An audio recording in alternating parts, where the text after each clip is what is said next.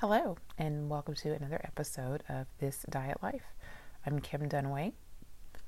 Been thinking a lot lately about how can we break bad habits and how can we change our thought patterns that are so old, that are so ingrained in us, that affect our diet, that affect our weight loss journey, that ultimately affects our life. So for me, I've mentioned before being on a diet for over 25 years, most every day. I have very, very strong memory, even to this day, of being 12 years old, finishing my 6th grade year. And we had some guy over the house that was doing something for health insurance purposes. I think it was health insurance. Could have been life insurance, but I really don't remember what kind of insurance it was. But we all had to get on the scale. We all had to weigh ourselves so he could take our height and weight. And to preface this, there had been this girl in my 6th grade class that somehow one of my good friends at the time had weighed 130 pounds. She was like, oh my gosh, that is so heavy to be 130 pounds. How much do you weigh, Kim? I was like, like 95 pounds, I guess. I knew I did not weigh 95 pounds. I had no idea how much I weighed, but I knew last time I weighed myself, I weighed over 100 pounds. I remember one of my neighborhood guy friends, when I was probably in the 5th grade, we both got on the scale, and I'm pretty sure I weighed more than he did, even though he was taller than me. So anyway, having this kind of in the back of my head, I get on the scale. I weighed 135. I was probably 5 feet at the time, maybe 5'2". I was tall for a 6th grader at the time. And so anyway, I go downstairs and I tell the guy how much I weigh. And he goes, whoa. I was kind of taken aback, At that point in my life, I had never looked at myself as a fat person. I was just a person.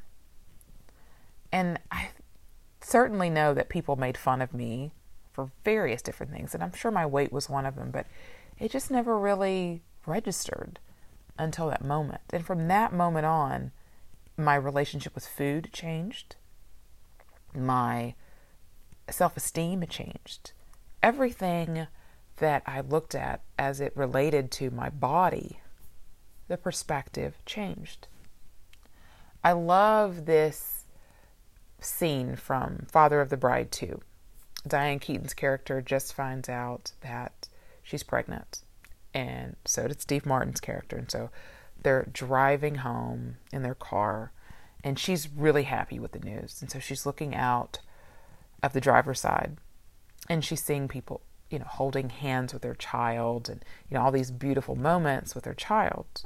And Steve Martin is looking out of the passenger side, and he's seeing kids screaming and running away from their parents and throwing things. And it's quite a hilarious scene because it really mirrors how they were taking that information. Diane Keaton was excited about it, so everything that she saw was a beautiful moment about it. Steve Martin was terrified at the thought of starting all over, so everything that he saw was something really negative. And I bring up that example because for me, that was very much the same way of how I started to look at food. It started to look at it as, is that something that's going to make me fatter? Is that something that's going to make me skinnier? Maybe I shouldn't be eating this food. Maybe I should look like that person that's on the cover of a magazine. Maybe I should look like that person that's in a TV show. And from that point on, if anybody made a comment about my weight, it stuck with me. Before that point, not so much. But after that point, definitely so. And so here I am, now 38, 26 years later, and I'm having to correct these negative thought patterns that I've had for so many years regarding my weight. So we're right in the middle of this new body positive era. And I always kind of have mixed feelings about body positive, not because it's not good. So don't misunderstand me. I think it's very important to not have women look up to a certain ideal, right? And we think about the ideal woman, at one point that was Marilyn Monroe, who they say was like a size 12 maybe. Or at one point, maybe the ideal woman to some people was Kate Moss, who was very thin.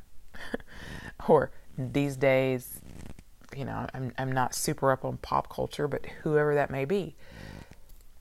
And so we're always being shifted to this ideal person, and that's not healthy. And so body positive is a good thing because it's all about accepting yourself the way that you are and not comparing yourself to other people. Where I say that I have mixed feelings about it sometimes is because you never want to invite a mentality that being unhealthy is okay. Now, healthy is not a weight. There are perfectly healthy people that are heavier and perfectly unhealthy people that are thinner. So weight is not a good measure of that. But just because a person wants to lose weight, they want to look better, they want to feel better about themselves, doesn't mean that they're necessarily being negative towards themselves. I'm always a firm believer that if you don't like something about yourself, change it. If you can, that is. There's things in life that we can change and there's things in life that we can't change. Something in life that you won't change, that's different. So if you don't like the way that you look, you can certainly change it. You don't want to get to a point, and I've certainly been here a lot in my life, where if I wasn't at the right size, I didn't like anything about my life. My life was, nothing else really mattered.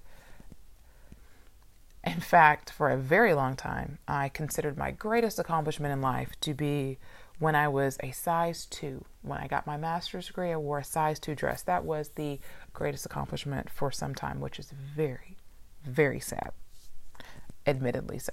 And I've done a lot of work in this area despite people that are very close to me that feel like I've made zero progress. I will say that one thing I don't do now is I don't compare myself to other people. I don't look at somebody and go, I want to look like her, or thank goodness I don't look like her. That I do not do. And so that is something that I have definitely improved upon. I do want to work on my relationship with food, but as I mentioned a couple podcasts ago, that I'm a firm believer that some people, there's just some foods that aren't healthy for you. They don't make you feel good. They don't provide healthy behaviors if you're addicted to them. I think it's perfectly okay to stay away from those particular foods and kind of treat it like an addictive substance. I don't think there's anything wrong with that. Doesn't mean that you still don't need to work on having a healthy relationship with food. So hope I haven't strayed too far off from where I was trying to get to with my thought process about breaking these habits, changing these thought patterns. So the first thing is to really identify where the thought pattern came from, because so often it didn't come from us. It came from someone else. And in my case, it kind of did, right? And so I can't go back to being 12, nor would I want to. You never want to have a lot of regrets or want to change things. All you can do is the present and moving forward. You can learn from the past. You can't change it. And so I know that my perception changed at that moment. And so getting that perception back, taking off those delusional glasses and putting on some more logical ones. And I can see progress. Just Sunday, one of my church members commented as I was chasing my toddler around the church. He was like, "Oh, I see why you're so thin. You're chasing her around." And my first thought was, I'm not thin. I think we're the same size is what I'm thinking, But I caught myself. And many people have gotten on to me in the past that I'm terrible at taking compliments, like horrible.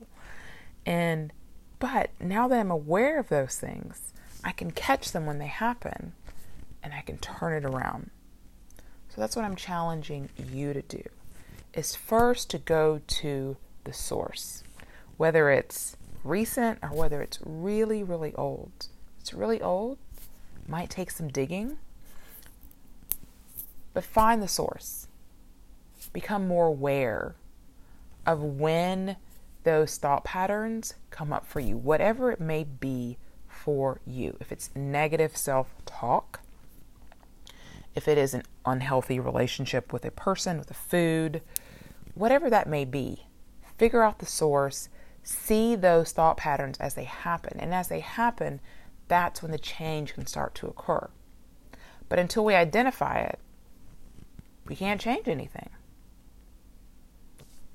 It just stays unhealthy, disordered. And this, ladies and gentlemen, is definitely something that we can change.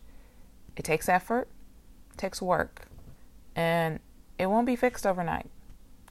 But frankly, the best stuff in life took some hard work. So just be willing to put in the work.